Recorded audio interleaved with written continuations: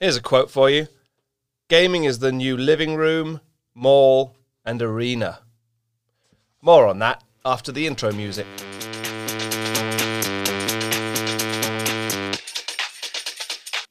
Welcome back, everybody, to this week's edition of the Campaign Mode Podcast, a post-Thanksgiving episode. We didn't have one last week because who releases a podcast on Thanksgiving week? Not this guy.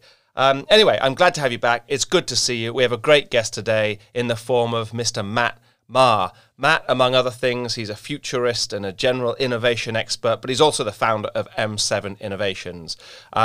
He has guided various Fortune 100 companies through this ever-changing media and tech landscape. He's an expert in the areas of virtual reality, augmented reality, artificial intelligence, Internet of Things, and, of course, gaming, which is why we have him on today. So, great conversation with Matt Maher, and I'm super grateful for him coming on. We got into the weeds on various different topics, and the conversation was a good one. It's a pretty long one too, so you're definitely getting your money's worth on today's episode. So, as I said, we'll dive into why gaming is the new living room, mall, and arena. You'll find that within the conversation, and I suppose that means I should hand over to said conversation at this point. I'll be back at the end for some more chit-chat, housekeeping stuff. But without further ado, ladies and gentlemen, Matt Maher. Okay, welcome to the podcast, Matt Maher. Matt, thanks for joining us, bud. So listen, I know you're an avid listener to the Campaign Mode Podcast, right? As everybody is, you know, he says firmly tongue-in-cheek. But what I do at the beginning of each of these is I just literally hand over to our guests, because I do an intro, of course, but it's just so much more interesting coming from the person themselves. So can you give us the Matt Maher Inside Baseball? Tell us about your journey so far, mate. Let's do it. Well, it is a gaming podcast, so I might as well give that journey as a gaming quest and give you the levels and the careers where I've hit game over and needed some extra lives. So, Love it. So level one, I guess, would be university. I was a marketing comms major, and when I came out, I actually went to school on a baseball scholarship. And no tongue in cheek, you said Inside Baseball, and I'm like, oh, he's just setting me up pretty well, isn't he? Yes. But I signed a contract. I moved out to Indiana to play professional baseball, and that lasted about a month, and that was game over. So I retired there, needed an extra life, and decided to go into music more. I had a band, and ironically, our one small bit of success was getting on Xbox 360's Rock Band Network. But small successes, and after a year or two, I hit another game over. And if this was a Nintendo game, you only get 3 lives. So luckily, I'm on the 3rd life, and it's still going well. So when I was pursuing music, I was also at this great athletic baseball startup. They were trying to move digital. It was actually 2009. YouTube was a few years old. And I really saw an opportunity to kind of make, those kind of type tutorial videos before they kind of got popular. So because I had played the sport, I could act in them. I could also film and produce because I had cut my teeth doing some film stuff. So we just made them in instructional videos, and they went from 1,000, 2,000, 5,000 hits a day to a few million. And it was great success. No paid media behind it or anything, and that got the attention of Interpublic Group Initiative, the media agency, and they kind of said, "Hey, Matt, do you want to come over and help us out with social with some of our clients and help out with creating some kind of bespoke content?" So I headed over there, helped out with some really great clients, the Kias, the Miller Coors, the Charles Schwabs of the world.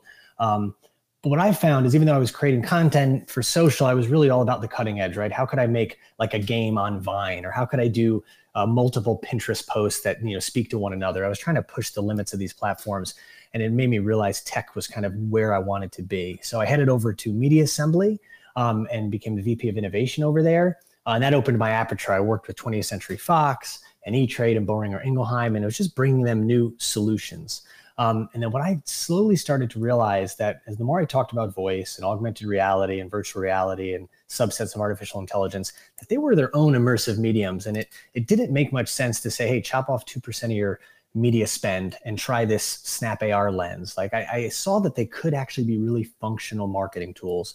So in 2019, I spun off and created my own, I call it a tech innovation consultancy, M7 Innovations, where I specialize in voice, in AR, and VR, in emerging platforms, and gaming, and in some subsets of artificial intelligence. And It's been wonderful. So I work with some fantastic clients across different categories. There's Panera Bread and the fast casual. There's Bolé and retail. I work with Chanel. I work with enterprise construction, with Suffolk Construction. So I'm across the gamut, but I'm tied together by these technologies. So that's what I do now. It's fascinating. And it's really exciting. So I have to rewind to the beginning of that. Although it isn't the focus of the podcast, I think our listeners would want to know a little bit more about the baseball thing. All right. So being English, this is fascinates me, because to me, it's like the American dream. You went on to go to school to play a sport you loved. What happened? You just realized that, the competitive nature of that wasn't going to be for you, or you got injured, or what's the deal? Let me tell you, injury is a cop-out. Anyone who tells you it was just because, the sore shoulder, the bum knee, they just couldn't make it. That's how it, but no, mine was not an injury. I just realized I had a lot of success in college. I went to Fairleigh Dickinson. It was a Division I school, got a bunch of accolades and had an amazing career, enough to sign the professional contract. And from that point, I saw the level that I was going up against. And the fascinating thing about baseball, unlike any other American sport, like the NFL or NBA, you have about 7 levels of what they call the farm system before you get to, quote, the show. And I saw the struggles I had just in the beginning of that farm system. And it's a very lonely sport. It doesn't pay you well.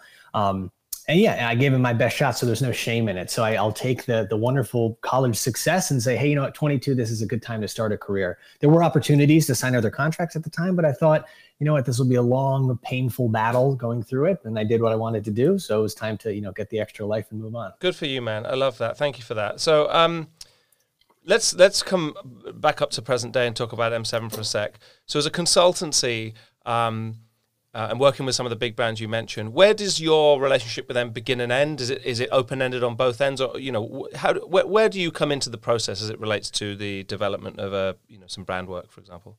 That's fair. So I do essentially 3 things, and the clients will engage me for 1, 2, or all 3 of those.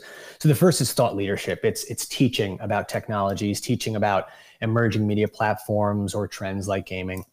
The second is idea generation. So then it's not only educating, but taking one of those technologies, one of those ideas, and then crafting or mocking up a prototype to say, here's what an Alexa skill would look like for you. Here's what an AR lens would look like.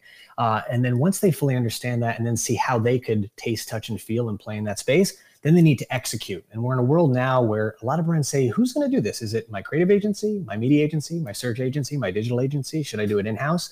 So I'm kind of that connective fiber that says, I'll be your creative director over all this. I'll be the connective fiber that puts all the pieces together, but I can also bring it to market. So clients like a Panera or Bolé, they use me for all 3. So we can go from a concept of teaching about a technology all the way to an in-market execution in a month, 2 months, 6 months, whatever it is. Yep. So those 3 offerings are basically how clients can engage me. Some do all 3. Some just need thought leadership. Some just need execution. That's kind of where I live. That's amazing. I saw you. You guys got some sort of accolade this year in terms of Emerging Agency of the Year or something like that. Tell us about that. Yeah, so we've had a good year. I mean, when we were at Assembly in 2018, we got Ad Age Agency there, which is amazing. Now here with M7, we've gotten some great press. We've done this recent campaign with Bolé with this amazing try on and try out, this virtual, being able to not put on a communal piece of glasses. So you could actually do this through AR and then actually test out their lens technology by superimposing the glasses on a phone through an Instagram lens, which hit big. And same thing with Panera. We had a couple successful lenses. I think a lot of the media and advertising now likes to reward, kind of thinking that's outside the box. And I know that's such a cliche, but what technology really offers and what I've been able to do is try to push some of these techs to the limit and see what these clients can kind of pull off. So we've had a good year so far doing some really fun things, whether it's flying drones or making AR or bringing voice to a job site. I don't feel like I work, right? So I'm not actually working. I'm just kind of having fun, which is exciting. Massive congrats on that. That isn't easy. I think coming from the ad industry world, one of the things I recognize is that a lot of the time agencies and brands will talk about innovation and then shy away from it as it gets to sort of crunch time. So I think having people like you out there, businesses like your business out there, helping push them across the line helps all boats rise, and I appreciate that. And it's actually to some extent where this podcast idea came from, which was my background is also innovation, and I recognize gaming as a gamer, but also as a businessman from that side, being something that wasn't being fully, not even fully, but not even close to fully realized and harnessed. And so I wanted to talk about it more. And that's why when you and I started chatting, I was so thrilled to have you come on and talk about, your side of that equation. And as we think about your side of the equation, so as we think about this intersection that we talk about here, which is the intersection of gaming and marketing, how are you or you and M7, your company, experiencing that sort of intersection professionally? Are you seeing brands talking about it? Are you spending time talking to brands about gaming and the gaming landscape? Yes. Yes, I have. And I can even go to the past, because through Initiative and Assembly to where it is today, there's been such a organic evolution of how gaming has changed. So we were back at Initiative. Carl's Jr. was a client. And when Vice was launching Waypoint, which is now Vice Games, it's no longer, they were doing a 72 games in 72 hours, like a live stream. And I remember Carl's Jr. we were doing like live ad reads, kind of like a radio spot, but live with video, which was really interesting. And this was kind of when streaming became a big thing. It's not just about gaming, it's about streaming. And then over at Assembly, and I cannot take credit for this campaign because it's so genius, but this Catmageddon campaign on Twitch, which was just so smart. It came from the insight that if you smoke, secondhand smoke creates the risk of 2x for your cat to develop cancer. So there was a live stream where I had a bunch of adorable kittens running around, and every time the camera cut away, they took a kitten away just to remind you that your cat might die if you smoke. And I loved that one because it was gaming, because we positioned it as streaming on Twitch, but the reality was it was just leaning into the behavior that people go to Twitch to actually watch streams. Now at M7, we've really opened up the aperture of talking about gaming. And I think that's what you and I will get into, that it's no longer about just the Twitch campaign or just the sponsorship in Madden or just sponsoring a certain esports team. It's an entire different community, audience, behaviors. And we talk about it holistically, almost as if it's its own medium that we have to go into. And it's not just this one little bolt-on of gamers. So the driving force behind this evolution, the new paradigm in gaming as it relates to both popularity, access, we'll talk about this a bit later, but time spent, and there's a question mark around that. But it's driven by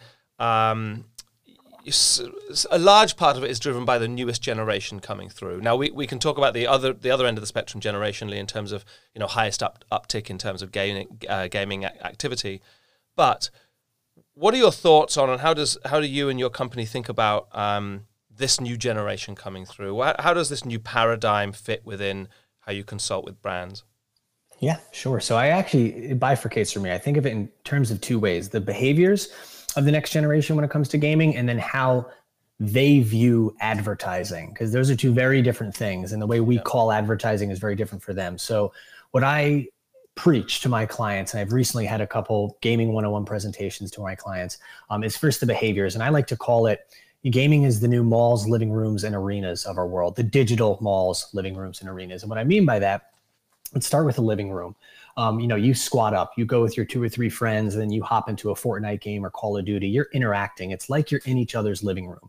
And I date myself, but going back to the Super Nintendo days or playing N64 and Mario Party with my best friends, we always love to just be together to play a game and experience that. So human behavior hasn't changed. It's just happening online now. So there's the digital living room. Then there's the digital mall. When you think of Fortnite or Call of Duty, when you're dropping in 100 people at one point and you can interact with those other people, you're meeting new people. They almost become like the new digital malls where you can make new friends or, meet somebody. And then the digital arenas, and I'll talk about it after, but when you think of the Marshmello concert, the Travis Scott concert in Fortnite, when you have tens of millions of people, appointment viewing, coming to all experience something at the same time, that is like a digital arena where you're all having the same experience, but you're all in your respective spots. So that's how I think the next generation views gaming. It is a community where they can hang out. And then the second piece is the advertising. And gamers, which I know is a balloon term and we'll dissect it, but anyone who games, they're very smart. They're digital savvy. And if they sniff out your advertising, they're not just going to avoid you like a commercial, they're going to bury you. And I think the best example was UFC 4, the Electronic Arts game. They had this little flash frame. It was a half a second ad where they were promoting The Boys from Amazon Prime. And the Reddit army went after them. They were livid. They spent $60 on this downloadable content. It's disgusting. They're putting ads in front of their face. And it was nuclear for EA. They had to come out on Reddit. They had to make public they had to just basically say, we're so sorry. We're going to eliminate that right now. We didn't mean to upset you. Now that's a myopic view, but gamers are smart. And if you just try to stop what they're trying to do, to put an ad in front of them, they're not going to avoid it. They're going to hate you. So I think you have to be very, very smart, very authentic. And if not, you run the risk of really upsetting them. So in conversations I've had both on this podcast and privately with friends and sort of associates that work for some of the big game platforms, the biggest game platforms, oftentimes the conversation has been around the reluctance they have to work with brands. And it's driven by a few things. It's driven by, to your point, not wanting to turn off their player, their audience. But it's also driven by the fact that their revenue models are based on multiple tiers, right? They're not just based necessarily on an advertising model. They're not beholden to advertisers quite like the social platforms were and still are. And I think about a platform like, a subscription platform or a in-game purchase platform like a Fortnite. Yeah, I'm sure they'd like to grow their bottom line, but they will not do it at the expense of the game and at the expense of the player. So when you think about that and you build on your point around the UFC game, which is a great example, why do you think brands are still not embracing gaming, I think, as fervently as they should, or as fervently as they did, if we rewind 15 years, social media? I think it's a really smart question, but in some ways it seems obvious in that social media is pretty basic to grasp. The understanding the concept of, okay, it's a platform where people can post their thoughts, they can post photos, and as a brand, I can insert my content to be native to what that platform's content is, and it's all going to work out because they're used to seeing advertising.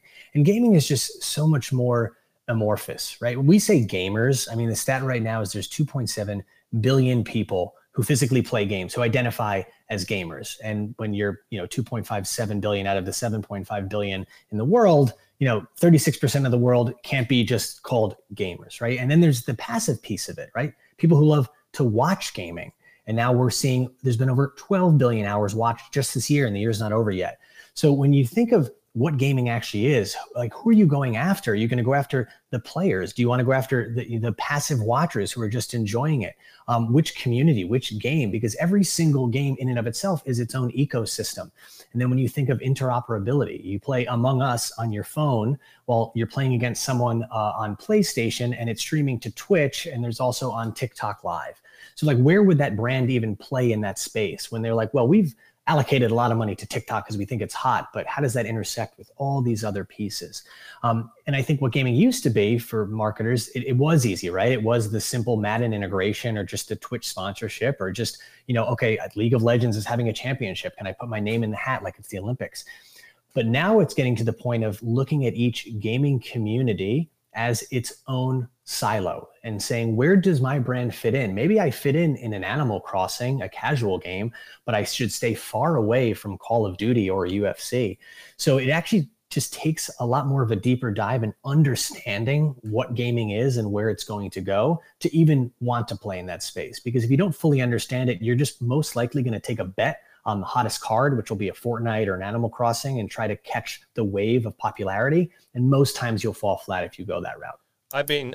We've had conversations recently on this podcast regarding brands working more regularly with independent gamers. And I think there's a massive opportunity there as you think about indie developers creating experiences that are increasingly popular. Now, it's a long tail approach perhaps, but there's also more opportunity for brands to be active members in the development of gaming elements. And I think there's a lot to be said. There's a lot to be said for that. The other thing that strikes me about the sort of social media element of this is social came out in its earliest days with its banner its first impression headline was, well, we've got the data, right? We can tell you, who your people are, where they are, whether or not they, sausages and what phones they use and, what time they go to the bathroom. So what, and that was easy for us as marketers to some extent too, and it's probably a whole other podcast conversation around where the world's gone in relation to that, a la Social Dilemma. But that was something we could wrap our heads around. And what I see is a bit to your point when you think about the bifurcation of a gaming experience across, where do I watch it? Where do I engage with it? What is my community? I can understand the levels of complexity as it relates to that. Just to go back to what you guys do at M7, do you, when you think about breaking gaming out and talking about some of the large clients you've done these 101s with, do you approach it, or do you think you'll build into approaching it as a separate entity, or do you very much still include it in conversation with a broader marketing mix? Generally with a broader marketing mix. And it's all dependent on the client on what are their current campaigns doing, right? There's sometimes an intersection point where if you're pushing a certain product, does that have a parallel path that could live in gaming? But then there's also the brand's voice, and that's a huge piece of it. So does your voice fit in one of these communities? So it's a very layered conversation. If there's a lot of energy, money, and effort going towards like a single product, whether it's retail or menu item, if it's a QSR, or any big campaign, we can see as, part of a marketing tactic, does it fit in with gaming? But again, I don't view it as a one-off, right? And the same thing we're seeing across with voice and augmented reality. It's not like the one-off little bolt-on, right? You have to look at it holistically. And I try to continually zoom out, because every brand now does have like the voice. They have how they present themselves on social, in the digital world. So it's constantly going back to it. And that's what I try to remember too. It's not a checkbox to say, great, I did AR, I did gaming, I did voice, and you move on. It's a constant iterative process where you're constantly learning. And that's how I kind of approach it at M7. The more I think about it, and I think about it potentially from a couple sides, but as the gaming environment progresses and continues to establish itself as one of, or the central player as it relates to communications, it may be that game platforms, game developers, publishers, etc., might need to take a bigger stake in the way they think about working with advertisers. So I'll give you an analog to that. A few years ago, maybe a decade ago now, Facebook as a major social platform really put the pedal to the metal as it related to developing their own creative internal teams and media teams internally to work as a bridge to those creative agencies, right? I'm sure you did it in the media world. We did it in the creative agency world of, having those internal teams that you'd work with to almost translate brands to the platform, work with you to do that. I don't know how aware brands are of how hands-on some of the social platforms are as it relates to working with agencies. But I feel like I think the industry has got so large now for gaming that it might be incumbent on them to start to develop that sort of thinking. I know some of the biggest platforms do, but there's an opportunity there for them to shepherd how brands live and not just leave it up potentially to the agencies. That's just a sort of throwaway freebie for all of our brand folks listening. But it just dawned on me that I don't think they've done that enough yet, because it isn't their core business. Their core business is entertainment and gaming. It isn't necessarily media and ads, which social, I would argue, was, honestly. So let's get to the heart of some of this creative stuff. What's impressing you recently, both from a brand or a gaming point of view? Has anything stood out to you in the last few months? Yeah, there's two or three, and some date back even a year or so, but I thought they were so impactful, just to mention, of just really smart executions. The first one I mentioned before, the Travis Scott concert, but what I think is special about it, not just, getting 12.3 million people to watch a 10-minute concert at the same time, not in prime time, is a pretty impressive feat.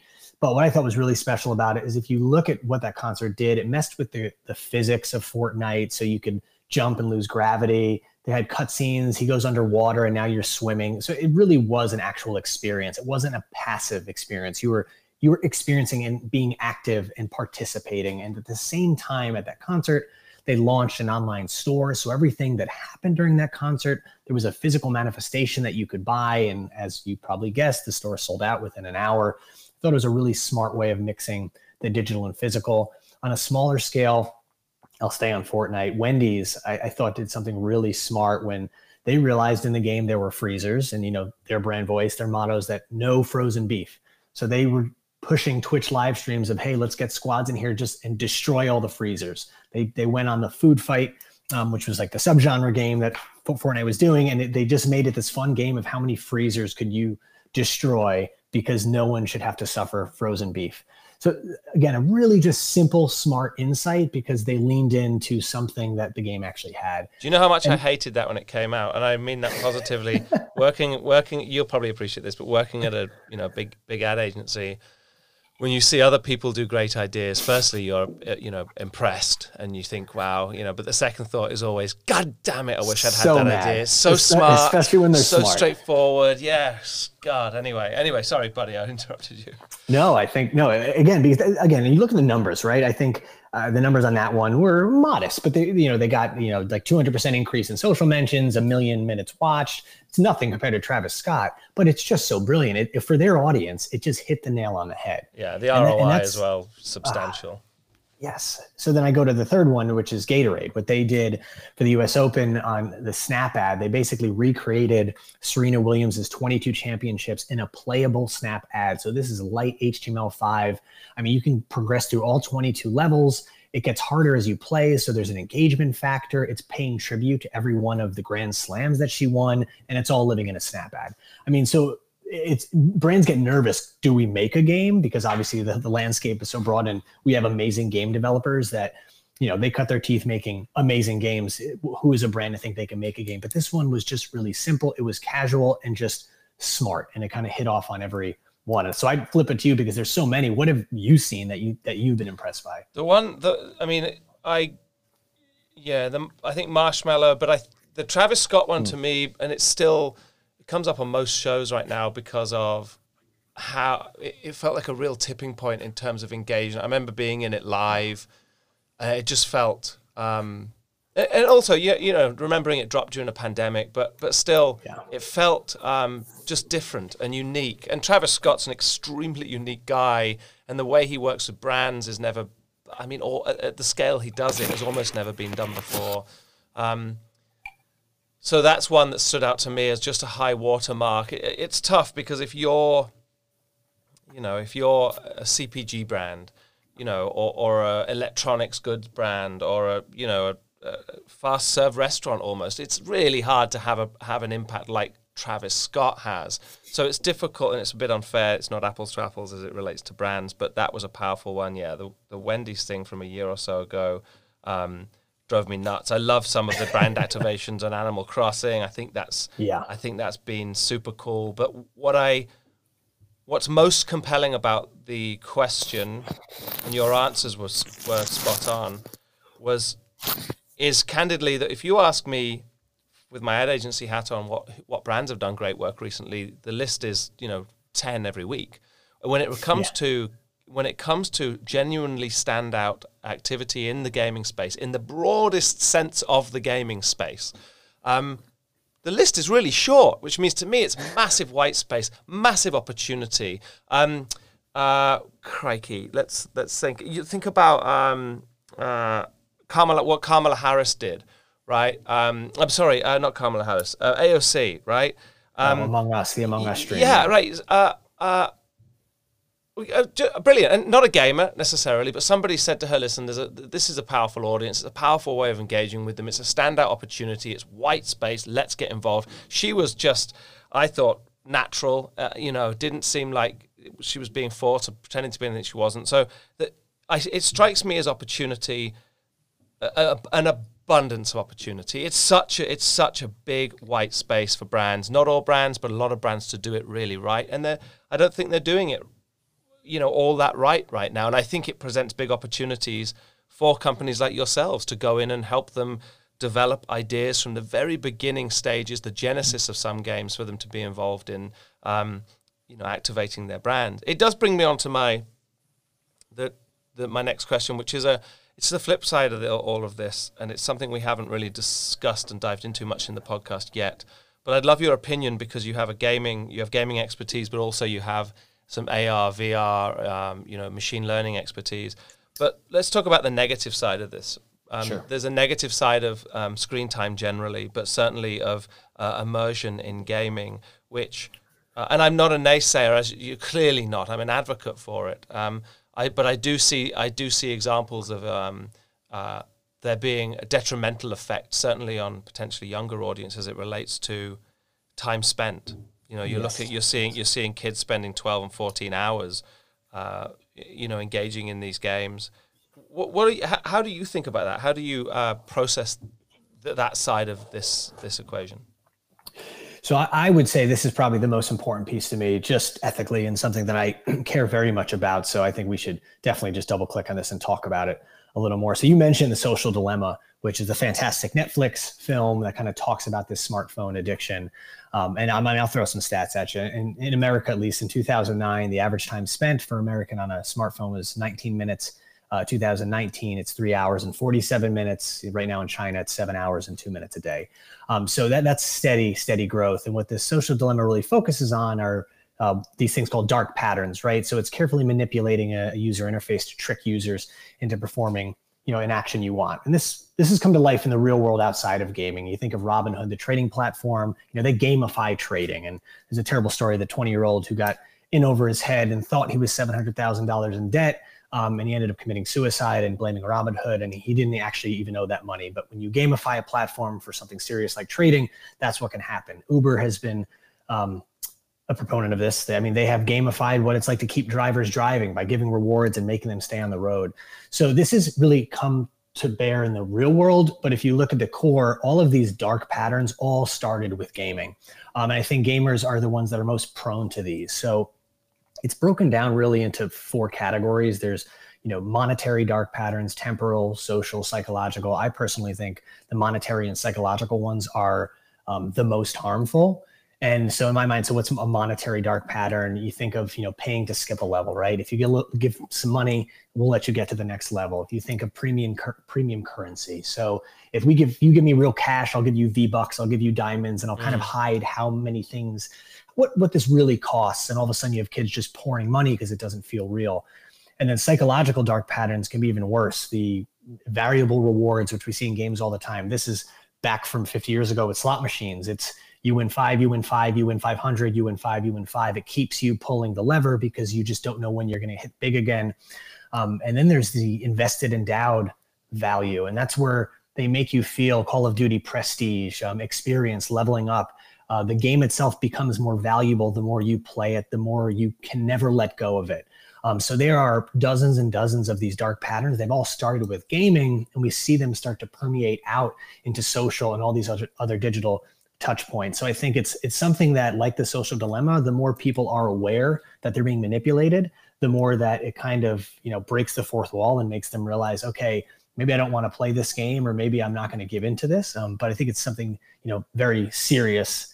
And I'd ask you, it's hard, but can you think of a dark pattern that hit you, or a game that you kept playing? Because I'm sure I can come up with about 50 of them. Yeah, listen, I can tell you one from the other night. So a couple things that dawned on me as I was thinking about this and sort of thinking about it as a question for today. I can't remember. My wife and I were watching something on, I think, Amazon. Oh, I'll tell you what we were watching. We were watching that Red Oaks show, which is like a sort of throwback 80s country club comedy thing. Kind of funny.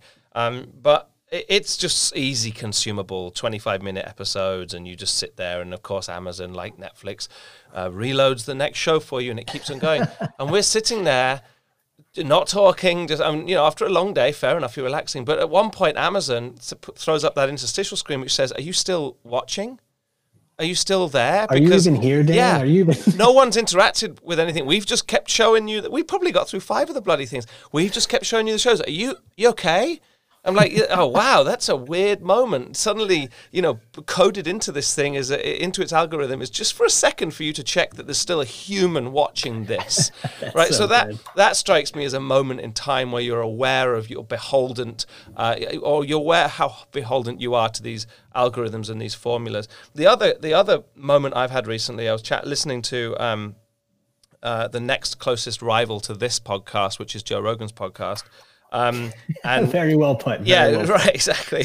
And he had a guy called Adam Alter on there, who's a professor of marketing at NYU, at Stern, I think. Brilliant dude. And they were talking about the addictive qualities of gaming, gamification, as you so wisely broke it down. And they were referencing, this isn't anything new, and certainly from a slot machine thing, it's been around a long time. But they were talking about Flappy Bird, which is a game I'm sure you played, an app you probably downloaded. Of course. And they had a great... This guy came up with an amazing fact, which was the game was so addictive and was so vastly popular. The developer, and this was a first for a game developer, as I know at least, deleted the game. He came out and he said, it's not what I intended it to be. It's become far too pandemic-like, without making light of that word, and he removed it. And I remember that happening, and I remember playing it and thinking I could understand why it was so addictive. But the byproduct of that, if you want a funny little sort of soundbite for this, is that there are now iPhone 5s and 6s that still have the game on them that sell for thousands of dollars on eBay. Thousands of dollars. I believe there was one on there for $10,000 because it still had this game on it. And that strikes me as, like, it's mortifying that something can be the power of addiction. So addictive. Yeah, and so what does it boil down to? To me, it boils down to the following, which is that gaming, entertainment through gaming, is inherently positive. I think you talk about Monopoly through Fortnite, right? The experience of playing games, whether it's as a community or on your own, should be enjoyable and is enjoyable. And I think it's fertile, creative land for any brand.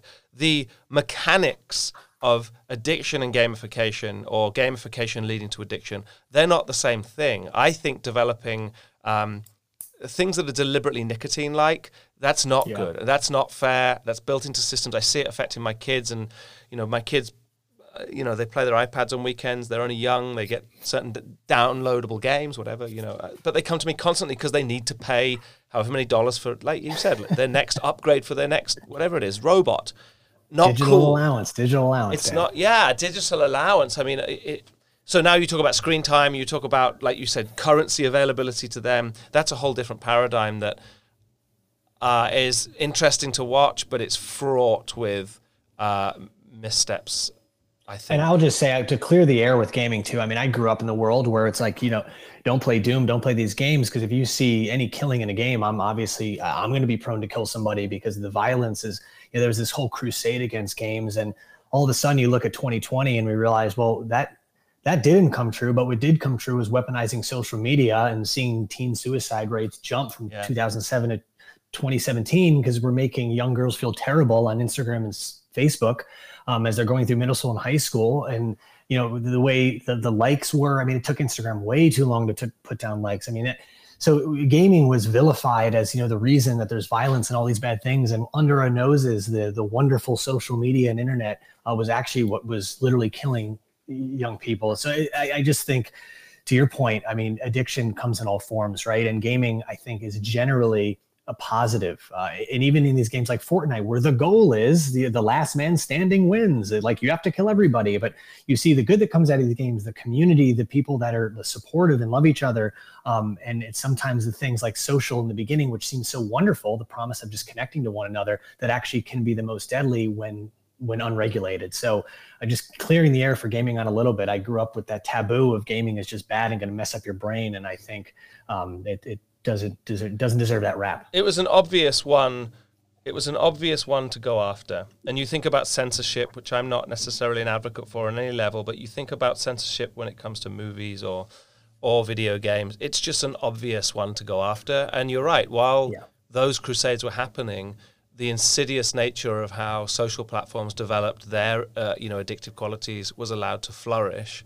Continues to flourish. They continue to not do enough about it. And now, now that a light has been shone on that, and that's starting to change. So just outside of our traditional subject matter here, when it comes to VR and AR, which is an area I love as well, but how are you seeing that impacting time spent? I'm a massive advocate of AR and VR as a technology. I think it's amazing when in the right hands. But how do you work with your brands as it relates to being sensitive about how that's used as well? Are there sensitivities around that? In terms of like the addictiveness of AR or VR, not yet. I mean, let's break those apart, right? For virtual reality, it's still a very small footprint. Oculus 2 from Facebook is probably the best hardware that exists now because it's tetherless. It's no longer tied to a PC. It's only $299, and it offers 6 DoF, so 6 degrees of freedom, meaning you have both controllers and your physical body can move. It's a full immersive VR experience, but we have a long way for that to be, Ready Player One, the book or the film, where everyone's wearing VR and we're all in these virtual communities. So I think that's a conversation for probably 5 or 10 years down the road. AR, same thing. We're still in the smartphone AR era. So while it is growing massively and it's very functional, as I said, for Bollé, the try on, try out was amazing. With Chanel, we did a snow globe last year, which was this beautiful digital twin of an amazing product they make. Panera, we can recreate their food, and it's not CGI, it's photogrammetry, hundreds of high definition photographs, and recreating a dish. It actually increases craveability. So AR is really functional. But when you're in the smartphone era, it's still going to get tied into just smartphone usage. I think in a year or so, when Apple inevitably releases their AR glasses, that's when it's going to start to get interesting, because when we start to live in this heads up world, the positive is that we're going to not be looking down at our black mirrors all day. We're going to be heads up, but all that information is then going to be overlaid on our eyes, whether it's anchored as a heads up display or projected in front of us. That's safer, I think, but at the same time, it comes with the problems we were talking about. Same things with social, right? How much information is too much? I use the example of people who have Apple Watches. I can't tell you how many times I'd be in a conversation, not in COVID times, but before, and I'd be talking to someone, looking them in the eye, and I could tell you the exact point when their wrist buzzed and they got a text message without knowing their wrist buzzed, because I could just see the light go out of their eyes, because I knew they had to go to that notification. So I think with AR, once it's in a heads up world, that's what we have to watch out for, how many notifications you let through your firewall and what's really important. But for now, VR and AR, I think, are just an exciting technology if used right. So there's a progression of technology which is, always marching forward. The potential, it feels like what's coming out of this conversation from a brand point of view is that there's a big potential for brands to help with the safety, the security, the education, the embracing of doing, being respectful for sort of humanity. And I don't see many brands doing that yet. And I don't mean the gaming brands. I really mean opportunities for brands to come in and help with safety and security. I think for those brand folks listening, I think there's a big opportunity there for you too. So let me. I realize I've already gobbled up a bunch of your time, but I would love your perspective on the fact that, yes, the world is topsy-turvy right now, for sure, for a million reasons. I'm going to knock all the wood I can find around me to say that maybe there's some light at the end of the tunnel as we look at hopefully getting back to some normality next year. But what are you excited about as somebody as an expert in the digital marketing space, the gaming space? What's exciting for you as we move into the future, even if it's just the immediate future next year? Yeah, so I think we kicked off one with I'm very bullish on augmented reality. So there's 3 things. So I'll start there again and just add one element to it. I do think we're going to hit this place where every physical part of the world will have a digital layer. We're seeing this, the Snap camera, the Google Lens camera, where you can hold your phone up and understand information as it takes in. I do think we're going to get to a point when you're at retail, whether it's scanning a QR code, tapping your phone for NFC, that every physical piece will have some type of digital experience. It could be informative, it could be entertainment, but I think we'll start to see that, and that excites me, because now all of a sudden you're not only creating data points, but you're merging the physical and digital worlds. The second one would definitely be voice. Voice has exploded. We're hundreds of millions of vocal assistants in the ecosystem right now. Billions of voice searches happening. It's upending traditional search. Even Google has said the future of search will be voice and visual, not text search, and they have a 92% of all search volume. So that's a big statement. And the hearables market is going to hit 93 billion by 2026. So I think voice it's here and it's continually growing. And even a gaming example I thought was pretty cool. Destiny 2 had that Alexa skill where your sidekick goes, so you could talk through Alexa. So to me, that's fascinating. It was a little clunky in the experience, but the ability of talking to Alexa and what you do and what you say is actually happening in game in real time is really fun. So I think use cases like that for voice will be really big. And then third, honestly, is gaming. And it's not just how it expands and all the different types of games. I think it's also the gamers themselves. And the one example I use is you have to start thinking of these top gamers as like the top athletes. And I know it's almost like tongue in cheek saying an esports athlete, but I use this example in terms of sporting events. If you look at 2019, Tiger Woods won the Masters in Augusta, Maine. He won a $2 million purse. Then Novak Djokovic won Wimbledon and won a $2.9 million purse. And then 13-year-old Kyle Giersdorf at Arthur Ashe Stadium a week before the US Open won the Fortnite World Cup and won a $3 million purse. So what I try to explain to clients too is even though Kyle is 13 years old and doesn't have the physical prowess of a Novak Djokovic, to his audience, he is bigger than Novak Djokovic. He's bigger than Roger Federer, and you have to treat him as such because his audience is ravenous for him. So when you start to think of these gamers, they're rising up in culture in this always on digital world we're on, he's more famous than what we would consider traditionally famous. So it's really understanding them as influencers and where you can sponsor them. I think we used to just think of, let's sponsor a Ninja or a Twitch stream, but thinking these as human beings that have amazing engaged audiences that also couples with just gaming and how big it has actually gotten. It's going to be interesting when we see the crossover of what you were talking about. So we have the gamers influence right now as it relates to celebrity.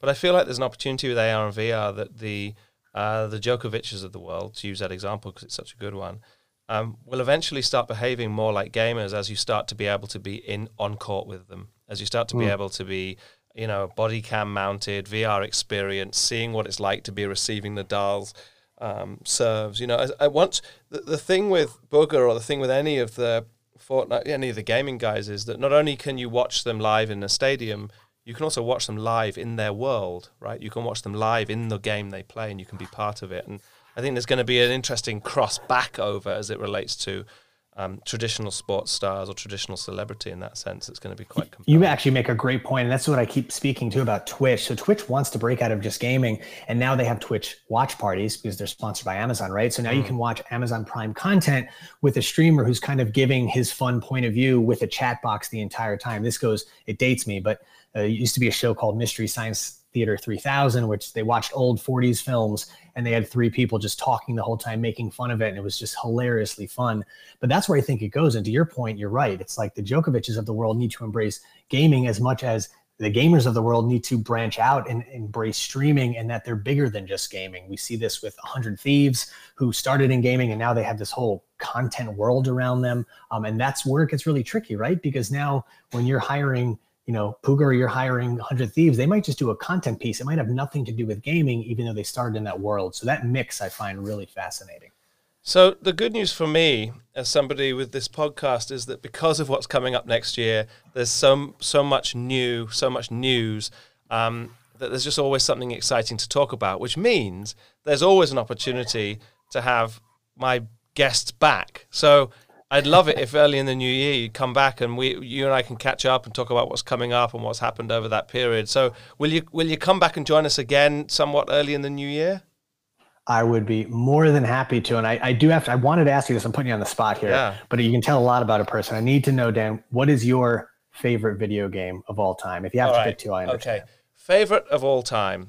I'll give you two answers. One is favorite right now is Fortnite. I am a secret 14-year-old, but it's partly because my 9-year-old just sort of she's a little bit young still, but she loves to be able to play. I don't know whether this sounds cheesy, but she loves to be able to play as those cool, like powerful female characters in that show. She flicks through the locker, picks a gnarly character, and that's just a nice moment to spend 15 minutes or 20 minutes playing with her. But I really like it, and I will tell you the way they've built that game, the colors, the movement, the sound, the energy, I can see why it's so bloody popular. I'm a fan of that. But of all time, it would be a game that you might not be familiar with called Championship Manager, which is I do not. It's a soccer manager simulator. Basically, you manage your would-be soccer team. So I, as an Arsenal fan, I would always pick Arsenal, but you can pick a very low-level team. Imagine it's baseball, similar sort of thing. Pick a AAA team.